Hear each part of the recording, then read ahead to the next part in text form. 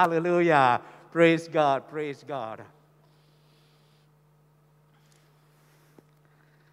There was a family who gathered together before the family television, watching the television and a movie on Easter. Of course, they have seen that movie before. It was nothing new to them. But there was a little girl who was watching that movie together with her family, and she was very, very moved. And when they came to the scene of the suffering, the crucifixion of the Lord Jesus Christ, she was in tears. She remained silent except for a few sobs here and there. But then it came to the part where they put the body of Jesus Christ into the tomb and seal it. And at that little girl suddenly jumped up with a smile on her face. She said, "Now comes the good part. Now comes the good part." She knows the story. And Easter is a good part. Somebody say amen. Easter is a good part where Jesus Christ rose from the dead. He is risen. And that is why we celebrate today. 28 years in a cave. No, I'm not talking about the body of Jesus Christ. He was in that tomb for just 3 days. But there was a man who lived in a cave for 28 years. His name is Shoikoi Yokoi. Shoikoi Yokoi. And he was fighting in the Japanese army near to the end of World War II. He was in the island of Guam. And he knew that the Japanese army was going to be defeated. He fled into the jungle and he hid in the cave there, not wanting to become a prisoner of America. And so when the war has ended, he continued to live in that cave. And even though he knew that the war had ended because of the many leaflets that the American army have dropped into the jungle, informing them that the war is over. But because of his fear of being caught and become a prisoner, he hid in that cave, surviving on roaches, rats, and mangoes. 28 years, until finally he was found by a group of hunters who assured him that it's okay to come out of the cave, to come out of the jungle. And so he went back into the world. And by that time, after 28 years living in a cave, everything had changed. Everything had changed. He had wasted 28 years of his life living in fear and torment. Wasted a major portion of his life, not realizing that everything had changed. And brothers and sisters, this is what Easter is all about. Everything has changed. Jesus Christ is alive. He has conquered sin, He has conquered death, and He has won the battle against sin and the battle against death. And He's saying, you can come out of the cave now. You don't have to live in that cave anymore. Because everything has changed with the resurrection of our Lord Jesus Christ. Life is never the same again. Yes, as we look back at 2020, we know that a lot of things have changed in the year 2020. But on Easter Day, almost 2,000 years ago, it was a day that changed everything. And we find the story in John chapter 20 and also chapter 21. He is risen, and that changes everything. The resurrection of Jesus Christ changed world history. The resurrection of Jesus Christ changed our destiny. The resurrection of Jesus Christ changed our future. The resurrection of Jesus Christ changed everything to everything. Some of us may not realize that. Some of us may not have experienced that. But that is the truth. The resurrection of Jesus Christ turned a tragedy into triumph. And we have the victory forevermore. Somebody say amen. Praise the Lord. So that's what the message of the resurrection. Everything has changed. The record of the resurrection of Jesus Christ is more. The proof and the evidence is more than for any other event in history. The Apostle Paul tells us in 1 Corinthians chapter 15, there were 531 witnesses of the resurrection. 531 people saw Jesus Christ alive. Now that is more than enough to sustain the case in a court of law. In any court of law, all you need is just 2 or 3 witnesses. But here we have 531 witnesses. That's why Billy Graham says the evidence for the resurrection of Jesus Christ is more than what we can gather about the evidence that Julius Caesar lived, or that Alexander the Great died at the age of 33. There is more evidence for the resurrection of Jesus Christ. And so, even though it is scientifically unsustainable, but it is a historical fact. It is an earth-shaking, destiny-determined, and eternity-shaping truth. And although there were 531 witnesses of the resurrection, but the Gospel of John, for John, he did not get all those testimonies. We got the testimony of Benny just now, only one person. Why Benny? Well, John, he could have chosen any of those other people. But in these 2 chapters, he focused on only 4 post-resurrection appearances of our Lord Jesus Christ. Why? Because to him, the resurrection is an appearance of love. It is an appearance of real love. Jesus died on the cross out of love. Jesus rose from the dead because of love. And Jesus, in his post-resurrection appearances, appeared to individuals because of love. Let's look at these individuals.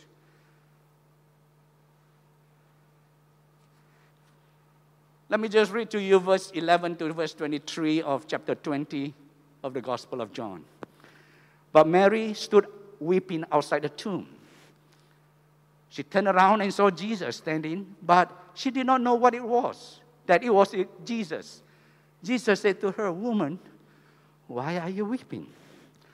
Whom are you seeking?" 2 questions that God is asking us. Why are you weeping? Who are you seeking?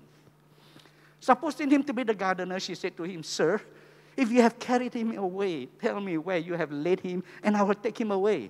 Jesus said to her, "Mary." She turned and said to him in Aramaic, "Rabboni." Mary Magdalene went and announced to the disciples, "I have seen the Lord." You see, God's love changes everything. Calvary is about God's love. The resurrection of Jesus Christ is about the love of God. When Jesus rose from the dead, he changes everything. And at the root of it all is love. It is the love of God that does all these things. It is in love that He came as a baby. It is in love that He died.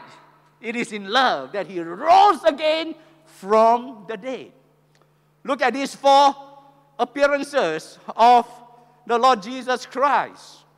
The first one was to grieving Mary in the text that we have read. Mary, who loved the Lord so greatly, but she was shattered with the death of our Lord Jesus Christ. She was the most faithful of all the disciples. She was the one in whom Jesus Christ had cast out 7 demons. She was the one who brought the expensive alabaster box and anointed Jesus Christ. She was there when Jesus was nailed to the cross. She followed even Joseph as he took the body of Jesus and buried him even in the tomb to know where the location is. She was the first woman to be at the tomb because she wanted to anoint the body of Jesus. And when Peter and John came to look at the tomb, when she had announced to them that the body had disappeared, they left and went back home, but she remained. And she was there weeping until Jesus Christ appeared to her. She is the first witness of the resurrection. Hey, you want a witness? In those days, women cannot be a witness because women are possessions. 2 groups of people whose testimony will not bear up in court: the shepherds and women. And yet God chose a woman to be the first to hear the good news that Jesus is alive. And Jesus calls her Maria, or most likely in Aramaic, Miriam. And the moment that Jesus calls her name, a light broke through her grieving spirit. And she knew and suddenly recognized the Lord Jesus Christ. It wasn't the voice of Jesus that awakened her. It was rather Jesus calling her name, Miriam. She recognized, of course, her own name. But this was by the voice of the one that she loved so much. One word from Jesus Christ, not announcing who He is, but rather calling the name of Mary. And that, my brothers and sisters, became the announcement of the resurrection of Jesus Christ. Jesus did not suddenly appear and say, "Tada, I'm alive again." No. The first word in the Gospel of John is just another name. Mary. Miriam. And her life, just one word. Just one word. That's all it was, and that's all it took. But it is enough to know the love of Jesus Christ, who would not leave Mary grieving.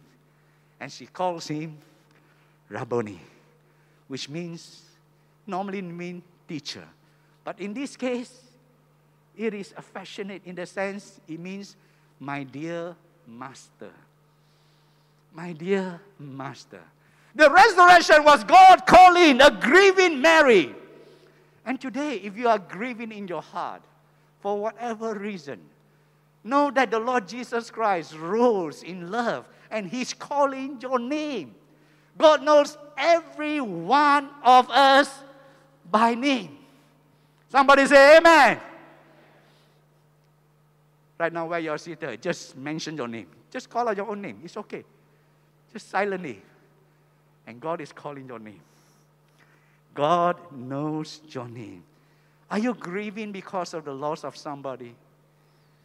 Are you in such sorrow nobody can just calm you down? Know that Jesus Christ rose from the dead to take away that sorrow, to take away that grief. Perhaps you have lost a loved one recently or some time ago.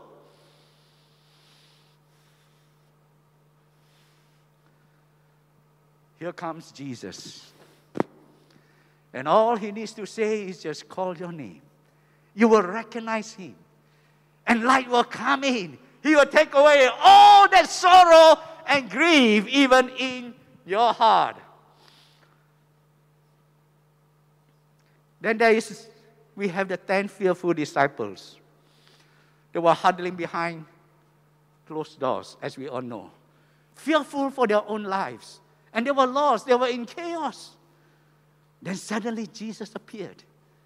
Jesus appeared to the 10 disciples. And he just spoke to them and said, peace be to you. Oh, the peace of God, the well-being of God, the blessings of God that comes upon the fearful disciples. Jesus appeared to them personally, showed up in that locked room. The resurrection was God loving the 10 fearful disciples and assuring them of the peace once again. Are you fearful in life? Are you fearful of what is happening? Jesus speaks, shalom, shalom to you. For the widow who's living alone, for the divorcee, wondering what the future holds, for that graduate, wondering whether able to find a job or not. Or for all those of us who are fearful, anxious, Jesus says, peace. His love comes, and love has a name. His name is Jesus. To take away our fear and to grant us the peace of God. Receive that peace even right now. Then Jesus appeared in love once again to a doubting Thomas. Thomas was not among the 10 disciples when they were gathered on the first day, on the day of the resurrection of our Lord Jesus Christ. But God did not forget Thomas.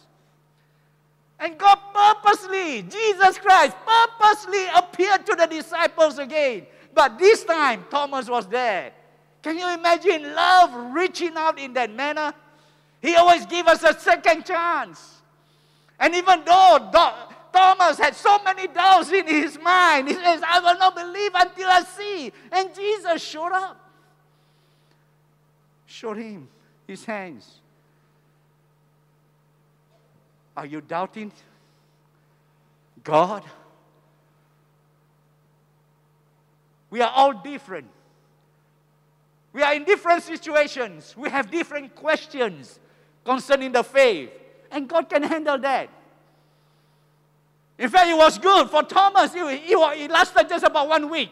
For me, after I first heard the name of Jesus Christ, I wanted to find out, who is this Jesus? And I searched for 2 years. Really, searching. Really seeking. Asking people, interviewing different religious groups, different priests, and missionaries about Jesus Christ. It took me 2 years, questioning. And finally, I did not find Jesus. He found me. Hallelujah! Jesus found me in His love. He revealed Himself as He revealed Himself to a doubting Thomas. Perhaps there are some of you who are doubting, God, is this true? Is the resurrection a hoax? Or is it real? God can handle all your questions, all your doubts. Come to Him, and He will touch you by His love. And then there was stumbling Peter. Oh, I think Peter is the one who was hurting the most. You do not see it maybe. Oh, but Peter was hurting deep inside. He is the one who have denied the Lord 3 times. When Jesus told him that you are going to deny me, he says, no, no, no, no, not me. I am not going to deny you. I will die for you. Or when questioned by people, by the crowd, even a maid, he says, I do not know him. I do not know. I do not know. I'm not with him. And he was hurting. He knows he has failed the Lord. For all those of you who have known what failure is, broken promises that you have made to the Lord or to others, you know that your life is in a shamble, and you have failed so many times, in so many ways. You have failed God, you have failed your spouse, you have failed your family, you have failed in so many areas, and you think that you are going to be a failure for life. Jesus especially appeared and have breakfast with Peter. And then you have one of the closest, most intimate conversation between the two. You read it for yourself in John chapter 21. And Peter was restored. Oh, love reaching out. All these post-resurrection appearances of Jesus Christ. Why? Why did Jesus linger around for 40 days before he ascended unto heaven? As far as we know, on Saturday, Jesus went to Hades to declare his public victory over all the demonic forces and the forces of Hades. That's what happened on Saturday. Only one day to declare his victory. But he spent 40 days on earth after his resurrection. Why? Not to gloat over his enemies, not to boast about his power, but because of his love. For the sake of the disciples, he appeared to each one of them as the need arises. He showed them that he is real, that he loves them. He did not come to condemn, but he came to change each and every one of them. So, brothers and sisters, resurrection is God loving each one of us. Whether you are grieving or fearful or doubting or you have stumbled in life, the risen Savior will call your name. The risen Savior will comfort your sorrows, calm your fears, confront your doubts, and conquer your failures. I'm sure each one of us can identify ourselves in this grouping and even many more. But Christ rose, remained with the disciples for 40 days to show love on the line. How much he loved them. And he continues to love them. He could have appeared to Pontius Pilate and declare his victory and scolded him, "You lousy fellow, you approve of my crucifixion." He could have appeared to the Sanhedrin. He could have appeared to the Pharisee group. No. He did not appear to any of this group at all. Why? Because the resurrection is love, reaching out to his own, to the disciples who are hurting in many ways. And God, the resurrected God, appeared to them in order to show his love. And they are the ones who will continue to carry his love to the ends of the world. It was Napoleon who said, Alexander, Charlemagne, and myself all tried to found an empire on force, and we failed. Jesus Christ is building an empire on love. And today, there are millions of people who would gladly die for his sake. Amen. Because of love. Oh, it is love that has captured us. It is his love, undying, eternal love of the Lord Jesus Christ that caused him to die on the cross, that caused him to rise from the dead. And he's alive forevermore, building his kingdom based on love. See, God's resurrection power also changes all things. There are two things about the resurrection of Jesus Christ: His love and His power. His love and His power. I told you that I was searching for Jesus Christ. It all started when I picked up a book. I did not know that it was a Christian book. But I read in that verse there, I can do all things through Christ who strengthened me. So I was curious, who is this Jesus? And my search was initiated because what I wanted from Jesus was power. I can do all things through Christ who strengthened me. And I began to ask, who is this Jesus who can help me to do all things? I've been a devout Buddhist for many years. Good teachings. But I find one thing missing is no power. How do I live that kind of a life? Religious in every way, but I have no power. So in a way, my search for Jesus was a selfish search. I wanted power to live. I searched and searched for 2 years. Couldn't find this Jesus. No Christian friend to talk to. And finally, on January the 2nd, 1975, I heard a voice. Now, it's not an audible voice, but in my spirit. Somehow God communicated to me and just say, go to church. 3 simple words, go to church. You want to find Christ, where do you go to? Of course, go to church. It never occurred in my mind. And one day, 26th of January, 1975, I entered into the church. And the moment I entered in, the service was almost over. But I felt the love of God. I felt the love of God. Tears began to trickle down my eyes. I couldn't explain it. And I went up to the front before the preacher can even give an altar call and say, preacher, I want Jesus. And I accepted Jesus Christ that night. See, I was looking for power, a powerful God, but it was love that melted my heart. But with that also comes the power of God. God's power can change your life. God's power can make you into a powerful witness. You know who's the first evangelist in the Bible? Again, it was Mary. Mary was the first witness of the resurrection of Jesus Christ. Jesus told her, go to my brothers and tell them. And Mary just went. And the first words that she said to them is, I have seen the Lord. That's her testimony. That's her witness. And later on, the disciples preached the gospel everywhere. Praise God.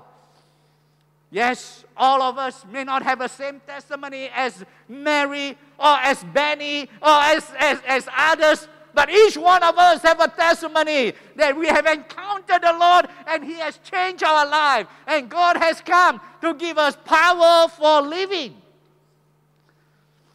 It is not just the love of God filling our hearts, but the power of God so that we can experience victory in life over sin, over death, over diseases. You don't have to become a victim of death, disease, despair, disappointment. But the power of God can work in your life to change you and to transform you forever. My time is up, but let me just close with this testimony. Some of you have read about Augustine in his book, Confessions. One day he was walking down the road in Milan, Italy. And as he was walking down the road, there was a prostitute whom he had known intimately before, calling him. But he kept on walking and disregarded her. And she caught up with him and said, Augustine, it is I. She wanted the same kind of relationship again. But Augustine wouldn't even look at her. He had committed his life to Jesus Christ. He wouldn't even look at her. When she said, Augustine, it is I, he just continued walking fast, and he said, yes, but it is no longer I. It is no longer I. It is not the same Augustine who used to live a free, immoral life with prostitutes. But now he says, it's no longer I. My life has been changed. My life has been transformed. Everything is different now. And that's the power of Christ for each one of us to live for Him. Somebody say amen. Now we may not, we are still works in progress. It doesn't mean that we become saints automatically, but we have power for living. Somebody say amen. Hallelujah. You don't have to surrender to sin and to temptation. You can have victory over all of these by the power of the living Savior. But we have to focus on the resurrection of Jesus. As John Calvin says, the cross of Christ only triumphs in the breast of believers over the devil and the flesh, sin and sinners, when their eyes are directed to the power of His resurrection. Paul says, I don't want to know anything among you except Christ and Him crucified. And he also said, I want to know Him and the power of His resurrection. The power of His resurrection. Brothers and sisters, it's not just for 2,000 years ago, but it is for each and every one of us in order that we may live a victorious life. Yes, He is risen, but it is not just because of the empty tomb. It is not just the empty grave. We may believe in the empty cross. We may believe in the empty tomb, and yet we may still find, hey, I still don't have the power that you're talking about. It's not just believing, but rather it's a relationship that we have with this Jesus who is alive. With this Jesus whom Mary said, I have seen the Lord. I have experienced His love, His forgiveness, His power over my life. And so, brothers and sisters, you can encounter the living Savior today, the resurrected Lord. It is a relationship with Him. It's not just believing in a doctrine, the empty tomb and the cross, but rather relating to this resurrected Savior who loves you so much, who now comes to you in love and calls out your name. Will you respond to Him? Let's pray.